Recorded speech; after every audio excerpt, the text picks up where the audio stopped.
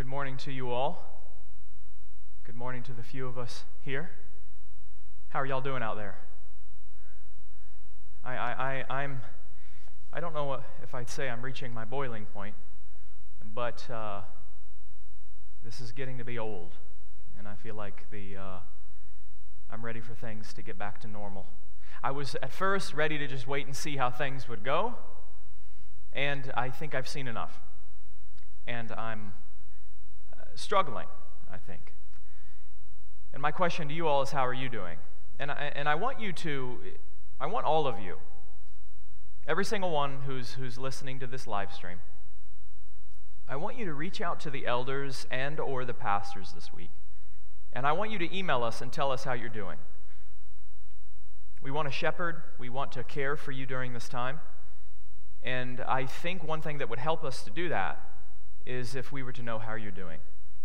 So we could pray for you and share that information with the other pastors and elders, and so that we can minister to you. So if you could do that this week, I personally would greatly appreciate that. And I know the elders and Pastor Jesse would as well. Well, this morning we're transitioning to another section in Philippians. Last week we were in the Gospel of John for both the Good Friday and the Easter Sunday service. And today we're back in Philippians. But before we get into Philippians, I want to review a passage in Ephesians 4. Go to Ephesians 4, verse 11.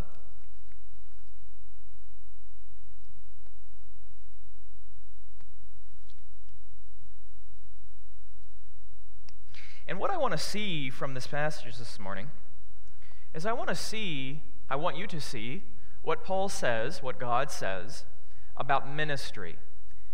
In these next coming weeks and in this week this morning, we are going to be studying ministry. And a basic assumption that I'm going to be using as I go through the rest of Philippians 2 is that ministry is for all Christians. That's an assumption I'm going to be using as we go through the rest of Philippians 2. And Ephesians 4:11 nails that point. It proves that point that ministry is not just for pastors and or elders and or deacons, but ministry is for everyone who professes faith in Christ. Ephesians 4:11. And this is Jesus, and Jesus gave the apostles, the prophets, the evangelists, the shepherds, and teachers to equip the saints for the work of the ministry, for building up the body of Christ. What I want you to notice here in this passage, in these two verses, I want you to notice in verse 11, Jesus gives to the church certain offices, and these offices are specified as apostles, prophets, evangelists, shepherds, and teachers. My gifting is in this latter category of shepherds and teachers. Pastor Jesse's gifting is there as well, as with the elders. And I want you to see in verse 12, this is the question I want you to ask of this passage. Why does Jesus give these giftings to the church? The answer for that is found in verse 12. Why does Jesus give to the church apostles, prophets, evangelists, shepherds, and teachers? Why? Verse 12.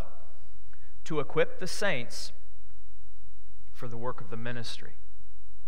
God has given to the church spiritual offices, gifted spiritual teachers and shepherds. And the purpose for why he's given those offices to the church is to equip the saints, is to equip Christians. For what purpose? For the work of the ministry. I expounded this passage whenever I dealt with my first series on the marks and works of the church. But I want to remind you of this assumption that I'll be using as I go through the rest of Philippians 2. Ministry, verse 12, is for all Christians. We are all called to engage in ministry. This is not a task that we can outsource to just the pastors and or the elders and or the deacons. Ministry is a calling that God places upon all who profess the name of Jesus Christ. In Ephesians 4:11 through 12 demonstrates that. So with that assumption nailed down, let's go to Philippians 2. Philippians 2. This morning we'll be dealing with two passages in Philippians 2, verses 17 and 18. And I want you to see, in the ESV at least, I'm not sure about your Bible, but in the ESV, if you look above verse 19, you're going to see a new subject heading. In the ESV it reads, Timothy and Epaphroditus. And what Paul is doing is Paul is going to be moving through 4 different examples of successful ministry. What does ministry look like? What are the principles that ministry is built upon? Paul is going to be giving us those details as he moves through these examples of ministry. In verses 19, Philippians 2:19 through 24, that model for ministry, that example, is Timothy. And then in verses 25 through the rest of the chapter, verse 30, Paul is going to be giving us details about Epaphroditus' life and his ministry. And in our passage this morning, Paul is going to be giving us the example of himself in the Philippians as models for ministry. We're going to look at these persons, these examples, and we're going to unpack what ministry looks like and the principles that effective ministry must have. So that's where we're going in these next couple of weeks. I'm not sure how long this will take us. It might take us 3 weeks, it might take us 4. But that's kind of the general idea that I'm going to be constructing as we go through the rest of this passage. So for our passage this morning, Philippians 2:17, read with me. Even if I am to be poured out as a drink offering upon the sacrificial offering of your faith, even if this happens, Paul says, I am glad and rejoice with you all. Verse 18, likewise you also should be glad and rejoice with me. 2 principles of ministry from this passage. The first is this.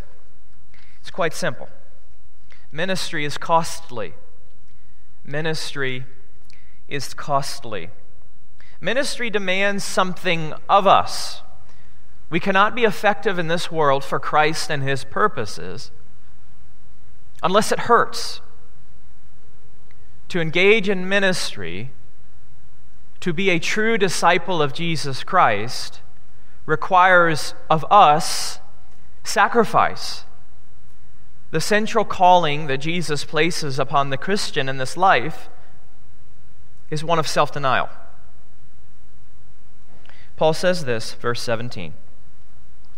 He mentions being poured out, even if I am to be poured out as a drink offering. Paul here is emphasizing the sacrificial nature of his ministry.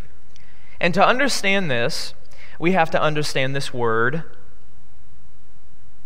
to be poured out as a drink offering. Now that's quite a mouthful in English. And in Greek, what the word that is behind here, it's just a single word. It's not a phrase. There's a single word behind this English statement. And that word simply means a drink offering, some type of offering of liquid that is poured out to a god. In the Greco-Roman world, non-Christians, pagans would do this to their god. And in the Old Testament also, this was commanded by God. This was one of the offerings that God had given to the Israelites to give to Him. Listen to this passage in Numbers 28, 6 through 7. The lamb that you offer is a regular burnt offering, which was ordained at Mount Sinai for a pleasing aroma, a food offering to the Lord. Its drink offering shall be a quarter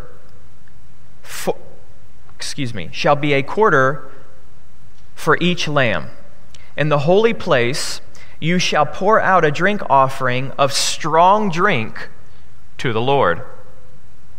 In the holy place you shall pour out a drink offering of strong drink to the Lord. Now I want you to notice what type of offering the Lord is commanding the Israelites to give. It's specific. God says to pour out an offering of drink that is a strong drink, to pour out a drink offering of strong drink. Now, in the ancient world, a strong drink was more costly than other types of drink. A strong drink was one that fermented for a longer amount of time.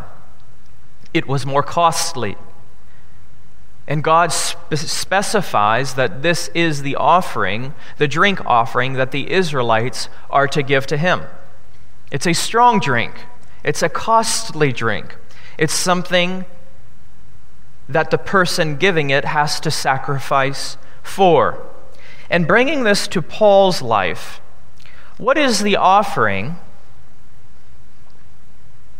that Paul is pouring out?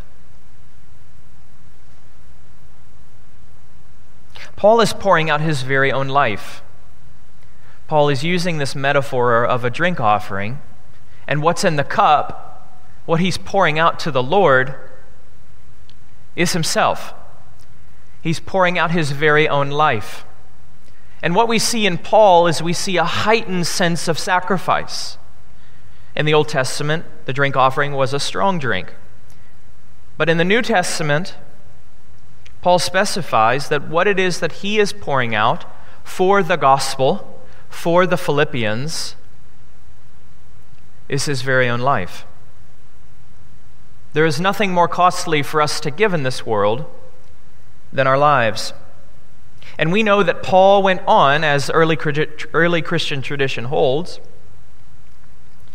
Paul went out of this life truly pouring out his life for the gospel. He was persecuted and beheaded under the Emperor Nero in the Roman world sometime around 100 AD.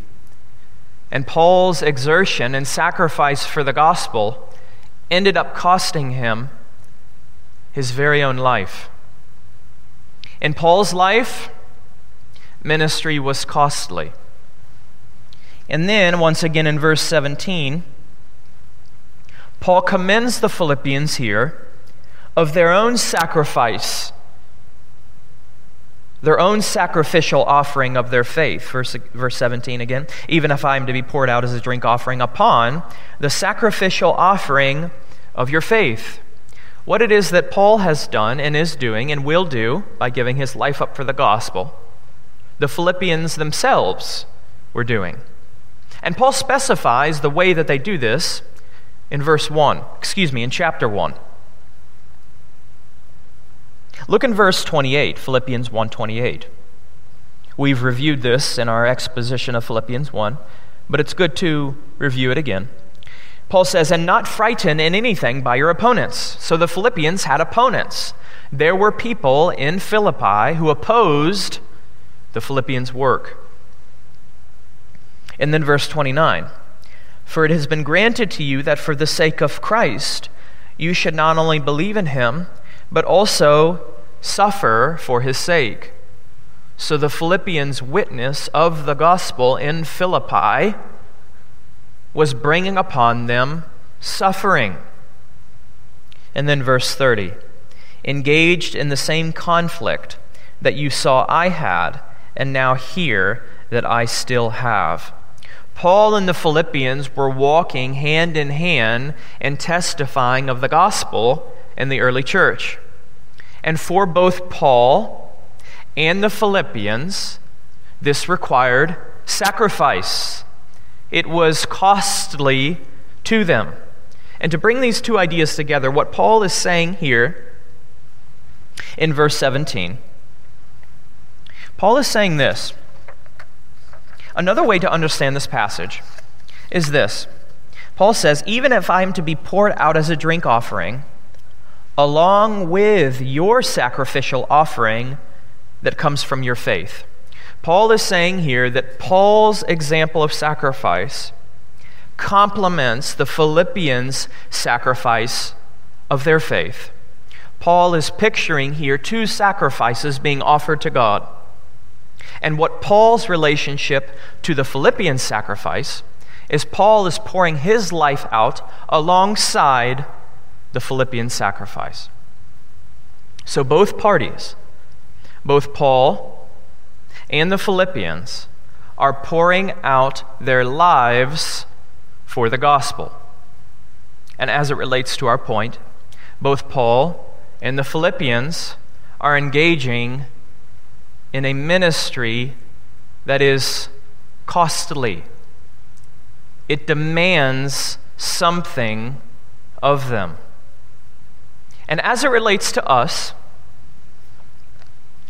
sacrifice is a very difficult endeavor.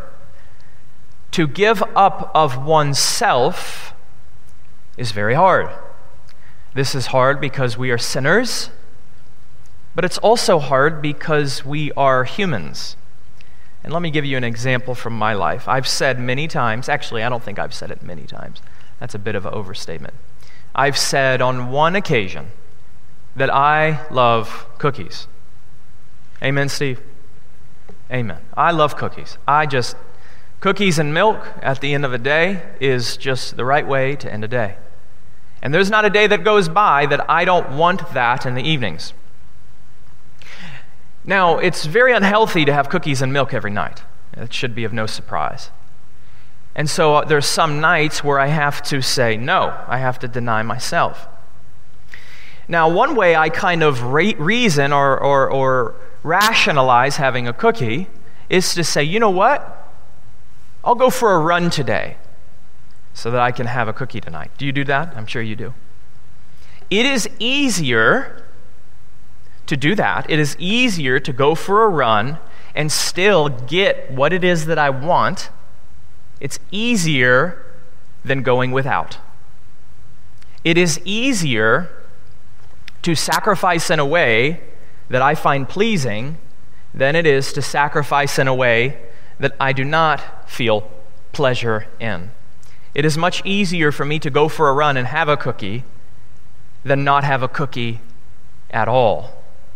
It is very hard in this life to go without. It is very hard to deny ourselves in this life what it is that we want. It's easier to supplement it with some other thing. But the sacrifice of the Christian life, there is no way to get around. What it is that Jesus requires of us is self-denial, is to go without the cookie. Listen to what Jesus says. Now, these are Jesus' words. I didn't make this up. Then Jesus told his disciples, "If anyone would come after me, let him deny himself and take up his cross and follow me." If anyone would come after me, let him deny himself and take up his cross and follow me. Part and parcel of the Christian life is self-denial. The calling of Christianity is to say no to oneself. And there's no way of getting around that. There's no run that we can go on to get around that. You cannot be a Christian and not be engaged in self-denial, sacrificed. And the ministry is the same way. To be an effective minister of the gospel in this world demands self-denial. It demands sacrifice. What Jesus calls us to do is to not pour out the things in our lives that we find easy to give up. Rather, Jesus calls us to give up the very things that we love most about life. Our sources of comfort, our sources of pleasure, our sources of delight in this world. Jesus calls us to give up those things. And often the way we kind of avoid this is we'll give up things that aren't costly to give up. And I think of money here. In our context, we have a surplus of financial resources. And there is a tendency in the human heart to replace sacrifice with throwing money at a problem. One way we deal with life's problems, if we have a surplus of resources, is rather than entering into that and seeking to serve, seeking to lay down the things that we love most about life, our ease, our comfort, our pleasure. If we have a surplus of resources, financial resources, what we will do is we will give, which is good. We need to give money. However, if we have a surplus of resources and it comes easy to give, what Jesus is demanding of us is more than that. More than our money. Jesus is demanding of us in ministry our very lives, our time, our focus, our energy. And we have to pursue this in ministry. If there's some area of your life that you say to the Lord, Lord, this is off limits. These areas, I welcome you in, my finances. But in these areas, these are off limits. The Lord is calling us to give those up. And usually those things are the things that we find the most peace in this world, our sources of comfort and pleasure. But based upon Paul's example, and based upon the example of the Philippians, we are to pour out our very own lives. Nothing is off the table for the Lord to use in this life and for the Lord to call us to give up. Ministry is costly. Second point, write this. The cost should be a delight. So the first point was, let me review it. I want to say it exactly as I said it earlier. Ministry is costly. The second point is the cost should be a delight. Look what Paul says at the end of verse 17. Let's go ahead and read the whole verse again. Even if I am to be poured out as a drink offering upon the sacrificial offering of your faith, even if ministry is costly, Paul says, I am glad, and I rejoice with you all. What a statement, dear friend. What a statement. Let me read what one commentator says of Paul here. Nowhere else in his letters does Paul so pointedly emphasize joy in the midst of suffering for the gospel. Nowhere else in Paul's letters does he so pointedly emphasize joy in the midst of suffering for the gospel. At Paul's lowest point in life, he's in prison, and he will one day be beheaded for his faith. And Paul's response to that is joy, is gladness, is thanksgiving. And out of that flows the command in verse 18. What does he want the Philippians to do? Likewise, you also should be glad and rejoice in me. Paul has a command here for the Philippians and for us. And that command is to be glad. Dear friend, I want you to notice this morning, verse 18. I think this was the most insightful point that I recognized of this passage. Verse 18, this is a command.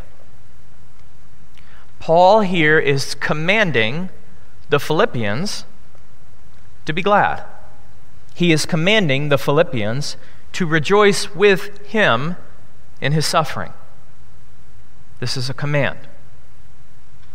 And I think there's two ways that we can approach this notion of joy in light of the difficulty of the sacrifice of ministry.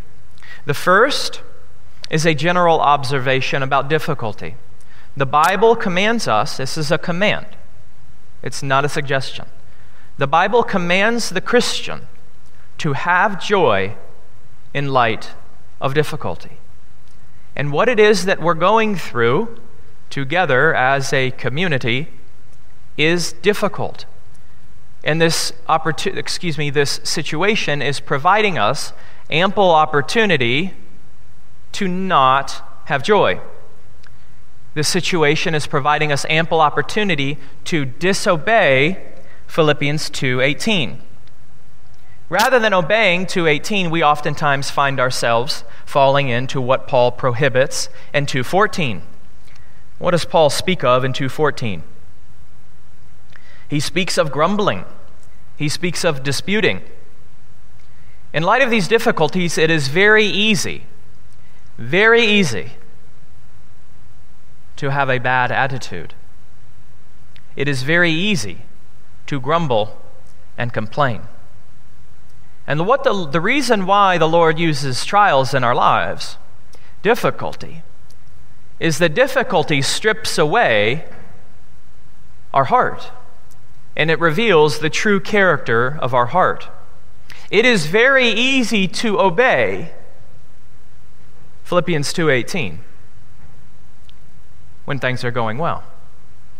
Paycheck is on time, kids are well behaved, kids are in school, low anxiety and stress, things are going well. And in situations like that, oh, Lord, you're good. I have joy. But we realize very quickly that as the circumstances change, 2:18, having joy? Lord, I don't know about that. I'd rather grumble. I'd rather complain, have a pity party, sulk. Dear friend, it's very easy to do these things when life is difficult. But I want to remind you of the context that Paul is giving this commandment in. The context is one of Paul's own suffering. The context is one of the Philippians' own suffering. And God's commandment to us, Christians, is that in difficulty, we must have joy. We cannot grumble or complain or dispute or bicker. If we sulk, if we self-pity, if we have a victim mentality, we are disobeying what Paul is saying here in Philippians 2:18. Dear friend, this is a command that we should have joy. And not just in difficulty, but in sacrifice as well. Sacrifice is a form of difficulty. Another funny story from my life. My wife loves to run. I like cookies. I love cookies. She loves to run. She's much more sanctified than I am. And whenever I come home from a day of work, oftentimes my wife needs to get out of the house. Very understandable. Very understandable. She's been in the house all day with the kids, and she needs some time by herself. And whenever I come home, I know in my mind and in my heart that this is what my wife needs. And so I oblige. I say, sweetie, you go run. I'll take care of the kids. So she's out running, and I'm at home. Now, whenever I'm at home, if I just got home from a long day, I just kind of want to be by myself. I just, hey, listen, I need my space, right? And the kids, they want to play with me. They want my attention. They want to wrestle, or they want to do this or that. And so, I oblige, okay, all right, I'll play with you. And so the longer I play with them, they continue to want to play and continue to want to play. And so by the time my wife gets home, my attitude is bad. And so whenever she comes home, I'll say things like, you're late. You're 5 minutes late. Where were you? I'm hungry. What are we having for dinner? So I sacrificed for her. However, I was grumbling and complaining. And what the Lord requires of us is a sacrifice that we find joy in. And dear friend, this takes a tremendous work of the Spirit in our lives. It is hard to sacrifice. It is even harder to sacrifice with a joyful spirit. But that is exactly what it is that God calls us to in this passage. We not only sacrifice, we sacrifice with joy. And this is how, as Christians, we can do this. And I'll conclude with this thought. Whenever we sacrifice, we most image Jesus Christ in this life. And the Bible says that Jesus Christ is the preeminent, the most matchless, the most worthy cause to be pursued. And whenever we sacrifice for him here, we look the most like him. And as we see the Spirit of God working in our lives, what we should do is we should take heart and be joyful that the Lord is working in us and that we are replicating our Savior and God here in this world. That we should pour out our heart with thanks that the trials of life are producing in us the image of Christ. That's why we can and should be joyful whenever ministry is costly. And dear friend, this is an ideal. If you're not at this point, what I want you to remember is that this is the ideal. If you fail in this, in which you will, as evident in my own life, we will fail repeatedly in this. But we must consistently keep the ideal before our eyes. We must consistently remember that to grumble and to complain and to self-pity is a sin. But by the power of the resurrection and through the worthiness of Jesus Christ, and by Paul's example himself, that sacrifice with joy, ministry, the costliness of ministry being associated with gladness, that is possible. So we must keep that ideal before our eyes. And we must be attuned to our attitudes, to the attitudes of our heart. Attitudes are difficult to understand. But the Lord is calling us here to an emotional sanctification. The Lord doesn't just want to have his way in our mind, in our thoughts. He wants to reach down to the deepest attitudes of our lives, our motives. And the Lord is demanding of us sanctification in our emotions. Dear friend, this is a difficult endeavor. But because of the resurrection of Jesus Christ, we have hope. Do not despair. Pray. This is what I would request, the specific application for this.